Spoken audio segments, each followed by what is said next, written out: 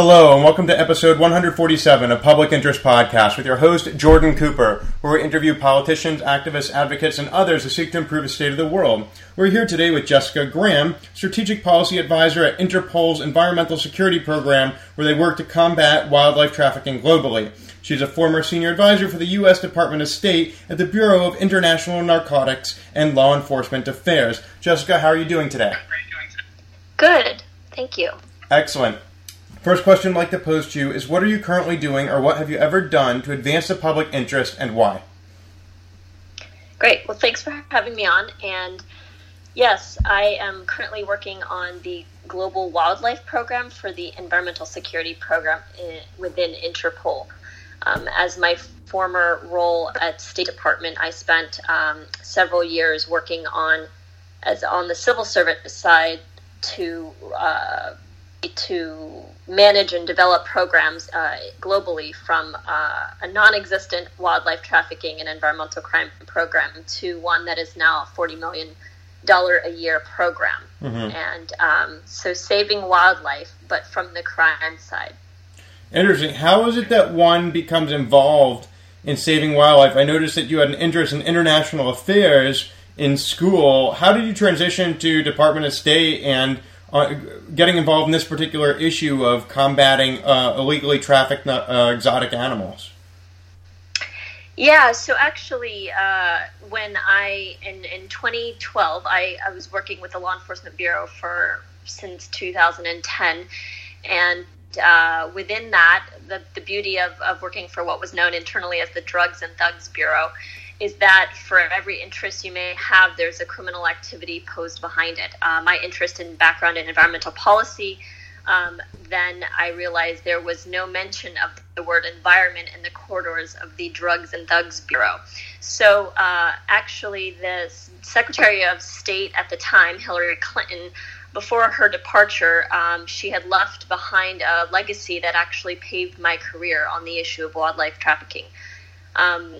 I had just gone to Central Africa after a massacre of forest elephants in the neighboring state of Cameroon. I had pulled together a workshop for combating wildlife trafficking regionally with a number of countries there in attendance.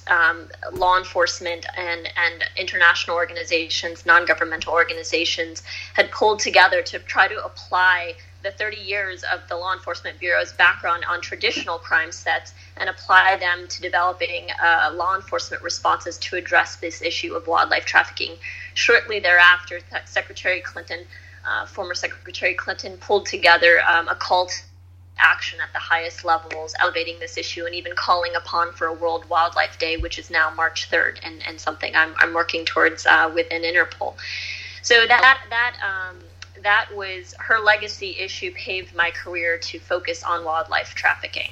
Interesting. So, well, maybe for the benefit of our listeners who don't know, can you take a moment to just speak about what's the problem? What is wildlife trafficking and why is it a problem? Obviously, if you eat beef, if you wear a leather shoe, if you had a chicken nugget, there's been animals that have been moved. What's the difference between that and what you're talking about, and why is what you're talking about a problem?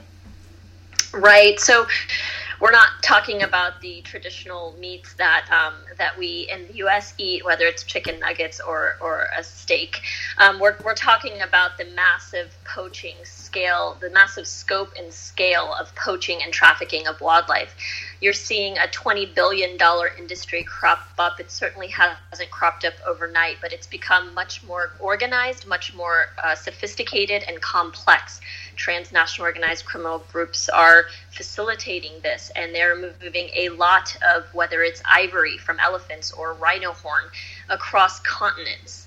And so looking at the issue of not the one-off poacher or the sustainable livelihood impact of communities for utilizing bush meat, for example, in parts of Africa. We're talking about the sophistication and the organized crime that's going on at the massive scale in Africa. Largely, we've looked at the megafauna and then the supply chain following it through to places in Southeast Asia. So it's a combination.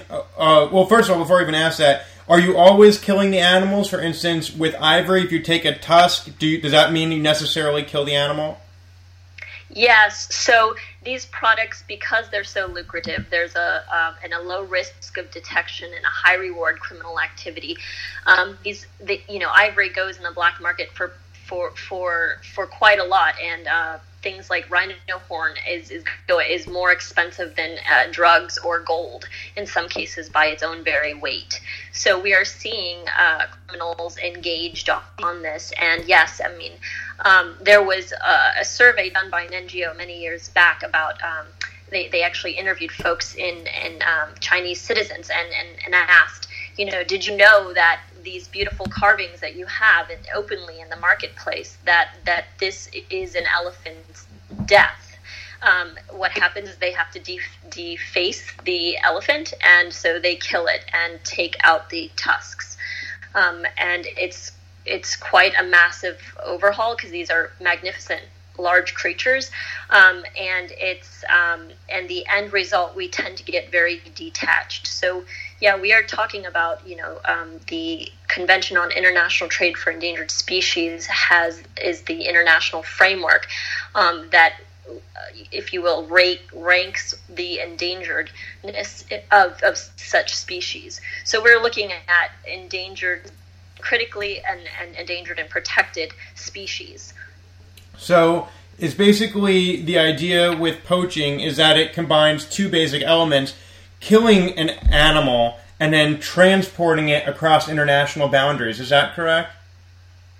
Yeah, I mean, similar to animals know no national borders, neither do criminals. And so what we've tried to do, what I've tried to do is engage and garner the attention and support of the law enforcement, so that we can be steps ahead of the criminals who are taking these populations of such species and decimating them. I mean, you're looking at numbers where we could potentially not see an elephant or even a rhino in the wild in a decade if the poaching rates continue at the stance that they are now. So it sounds like the primary motivation for the poachers is monetary, and you'd say that and let me ask you, is the primary motivation to prevent this poaching to prevent possible future extinction of the species, or are there other reasons, for instance, a balanced ecosystem, that also would support efforts to curb poaching?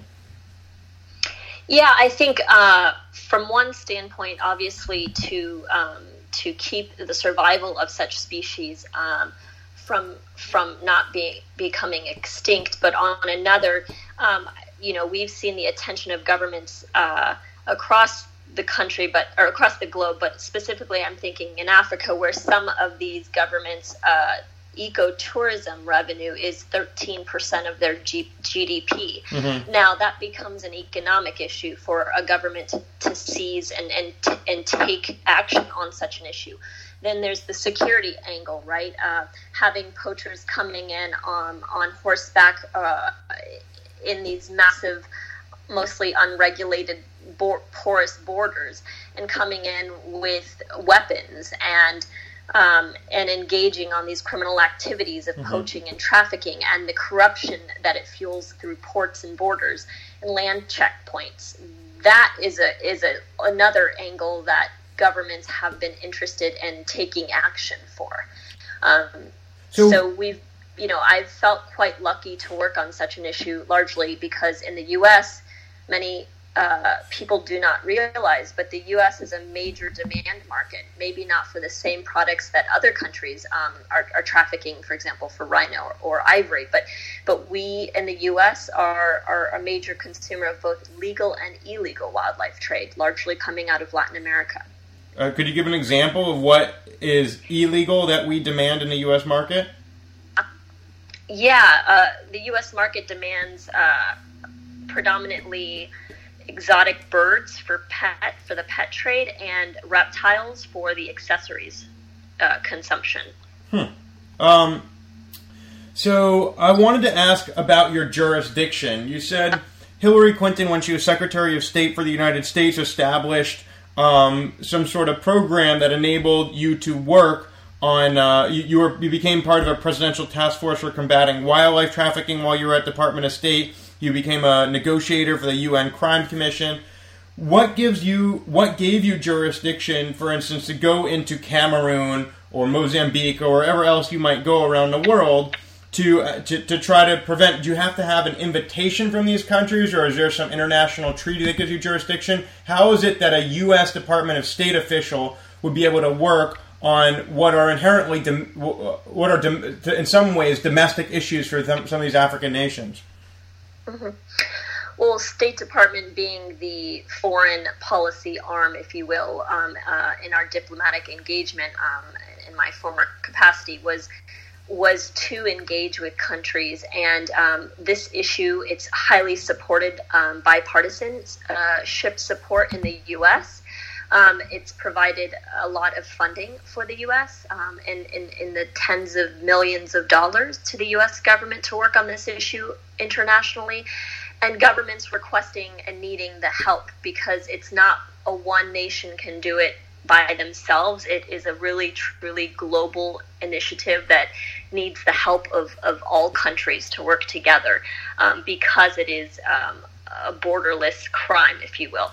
And within that capacity, State Department leads on many international frameworks and treaties, and through, I mentioned earlier, the CITES Treaty, which is the international framework for endangered species. But in addition to that, there are other anti-crime-related forums that the U.S. State Department works in. So I was a negotiator for the UN Crime Commission, where we elevated this was a consensus-based forum, so you had over 20 countries co-sponsor it, meaning they not only just supported the resolution, but they really believed in it. And that resolution was pivotal in 2013 when the U.S. and Peru co-sponsored and put forward a resolution to elevate wildlife trafficking as a serious crime. And that means something in the UN system.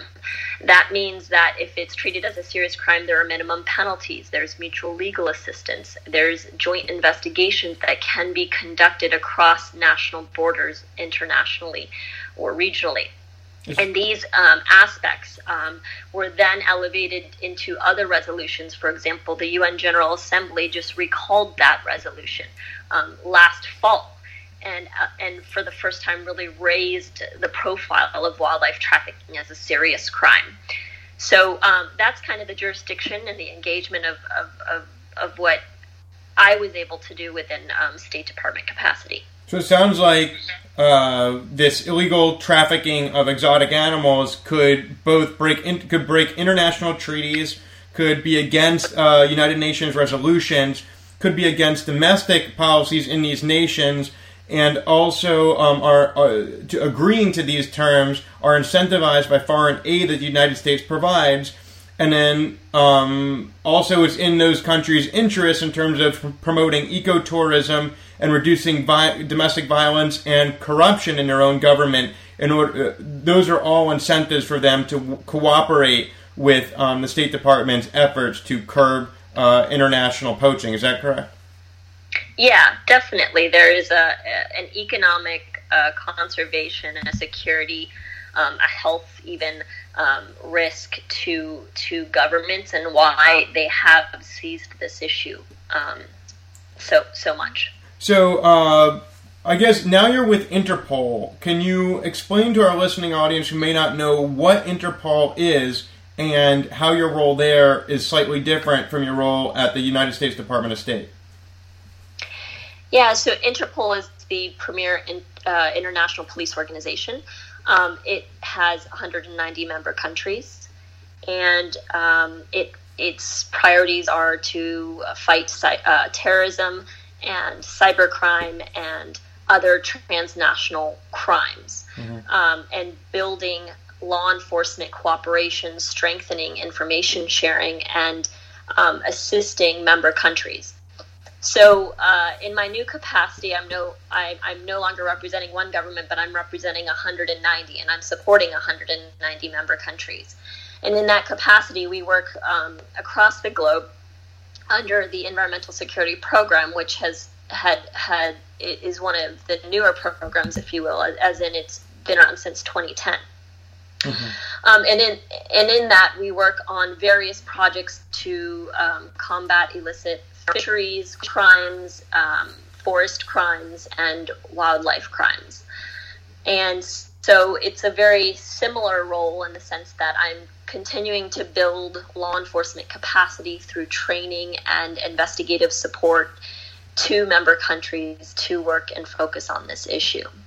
So now we know a little bit about what poaching is, why it's a problem, and who has jurisdiction to try to fix that problem. The next question that might come to listeners' minds is, well, how do we prevent this poaching of megafauna, whether it be whales or elephants, whether it be cockatoos or snakes? How do we prevent the illicit trading of exotic animals across international borders?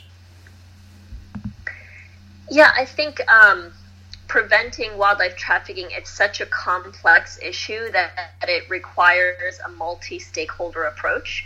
I think one aspect that was quite a shining star within the U.S. government is within the Presidential Task Force on Combating Wildlife Trafficking. You had 17 government agencies around the table talking about this regularly and coordinating. And you had the U.S. government donors coordinating on their efforts. And so I think making effective and efficient use of the resources, having a multi-stakeholder engagement, and really seeing that this issue is a serious criminal issue, and that time is not on our side.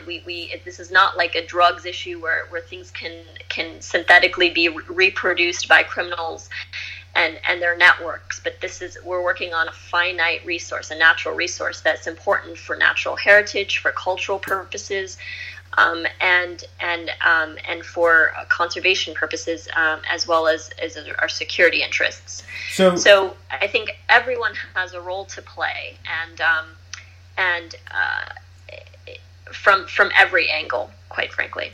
So there's colonialist history, especially in Africa, but also in Southeast Asia and many other parts of the world, of extractive industries, including, for instance, gems. And whereas diamonds may be mined in Africa, you now actually have artificial creation of those of diamonds in laboratories, just like cocaine is made in South America. You can now artificially create it. Is it impossible to artificially create ivory? I wouldn't say it's impossible, but I think it is. You're going down a slippery slope with that. We, as in the international community, through CITES, approved one-off sales of ivory in the late 2007-2008 timeframe to Japan and China, thinking perhaps the supply-demand equation, Economy 101, that we would flood the market and potentially would assist with reducing the poaching aspect. And we saw that did not happen. It actually had a reverse effect. So it further drove an increase in poaching, even with the increase of the items on the market. So what the U.S. and over a dozen countries now across the globe have been doing through U.S. Fish and Wildlife Service, who is the lead on this, is to take the stockpile from the seized ivory and rhino horn to some degrees, and burn or destroy it so that it doesn't go back on the black market and flood. Some criminals are hoping that these species do become extinct, so the prices go even higher. And so we want to prevent this. And again, we want to get one step ahead of the criminals, and creating such synthetic items just wouldn't. You could potentially flood a market that hasn't yet been interested, but then becomes interested.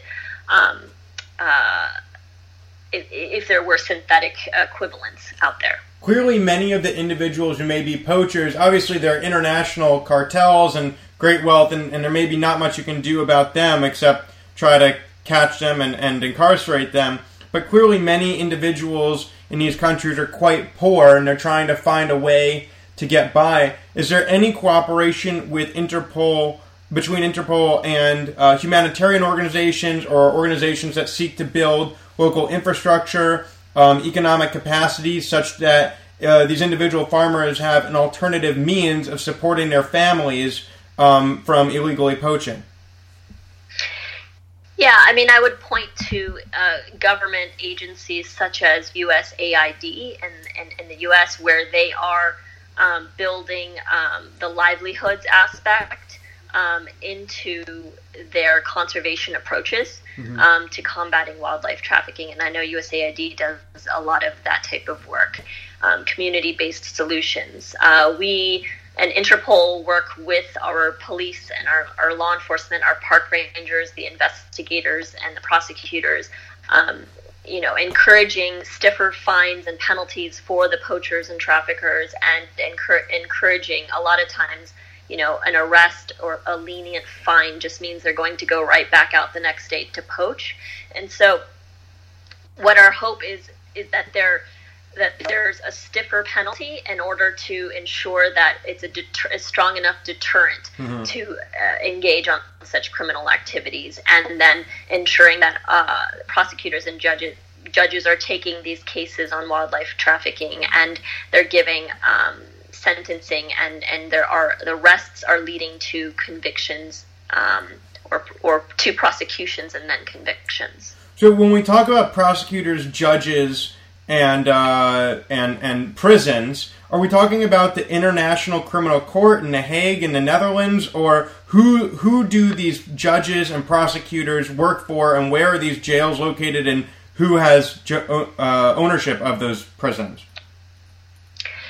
Yeah, so I would say not the International Criminal Court, but we are looking at national sovereignty and nations and their courts at the federal or provincial state levels that are taking on these cases. So in the Cameroonian example, you may have a Cameroonian prosecutor and a Cameroonian judge trying to send a Cameroonian poacher into a Cameroonian prison. Yes. Okay. Yes. And then obviously Interpol has a number of notices they have for basically to investigate or to arrest. So we have purple notices and red notices that have been issued for wildlife traffickers seeking their arrest and identifying their modus operandi to assist member countries in locating these criminals. So as we approach the end of this podcast, I'd like to ask you to reflect for a moment, for the benefit of our listeners, about your time in public service, why you find that it's important to do the work that you do, working in law enforcement to curb wildlife trafficking around the world, and then what you hope your legacy will be, what the effect of all of your efforts will be throughout the course of your lifetime on the world. Yeah, thanks, Jordan. I think, I think it's important to do what you love and love what you do and have an impact while doing it. And that's why I was quite interested in hearing about your podcasts. So I think that's an important aspect to the work I do. I hope that, to date we've seen small successes, and I hope that this is a lifetime commitment for me, and I hope that it will continue to have an impact on getting those criminals behind bars so they cannot take the lives of these critically threatened and endangered species, and that we will have future generations that will know what an elephant looks like in the wild and will know how a rhino lives in the wild as well. And I think it's the work that I do every day that gives me hope from the law enforcement side that there are champions out there to assist in this kind of whole of community approach. And that has been Jessica Graham, Strategic Policy Advisor at Interpol's Environmental Security Program and former Senior Advisor to the United States Department of State Bureaus of International Narcotics and Law Enforcement Affairs, who speaks about combating international criminal wildlife trafficking rings, what she calls drugs and thugs.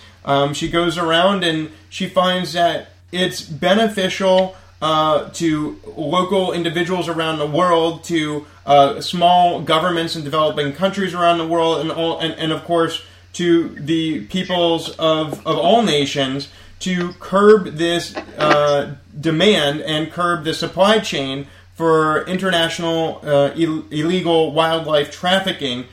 She hopes through her work to public service for her. Often on Public Interest Podcasts, we speak about benefiting humans. And of course, she sees her work as perpetuating species for the benefit of future generations of who can see those animals in their actual habitat, preventing extinction.